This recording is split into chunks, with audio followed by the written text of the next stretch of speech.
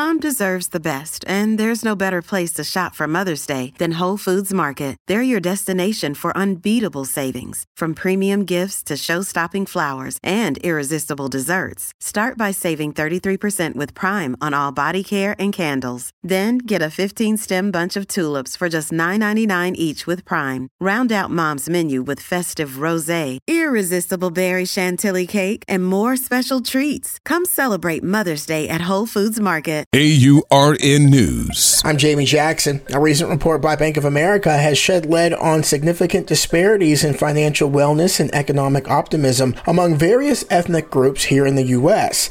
The 13th annual Workplace Benefits Report, titled The Transforming Workplace, presented a worrisome increase in stress levels among respondents due to the cost of living outpacing wage growth. This major economic concern affected a substantial 67% of employees that were surveyed. That report, which delves into trends related to wellness and workplace financial benefits, drew from a pool of over 1,300 employees. Bank of America's study also showed that only 35% of Black respondents rated their financial wellness as good or excellent. That's in stark contrast to 61% of Asians, 44% of whites, and 40% of Hispanics who express a more positive outlook regarding their economic well-being. For AURN News, I'm Jamie Jackson.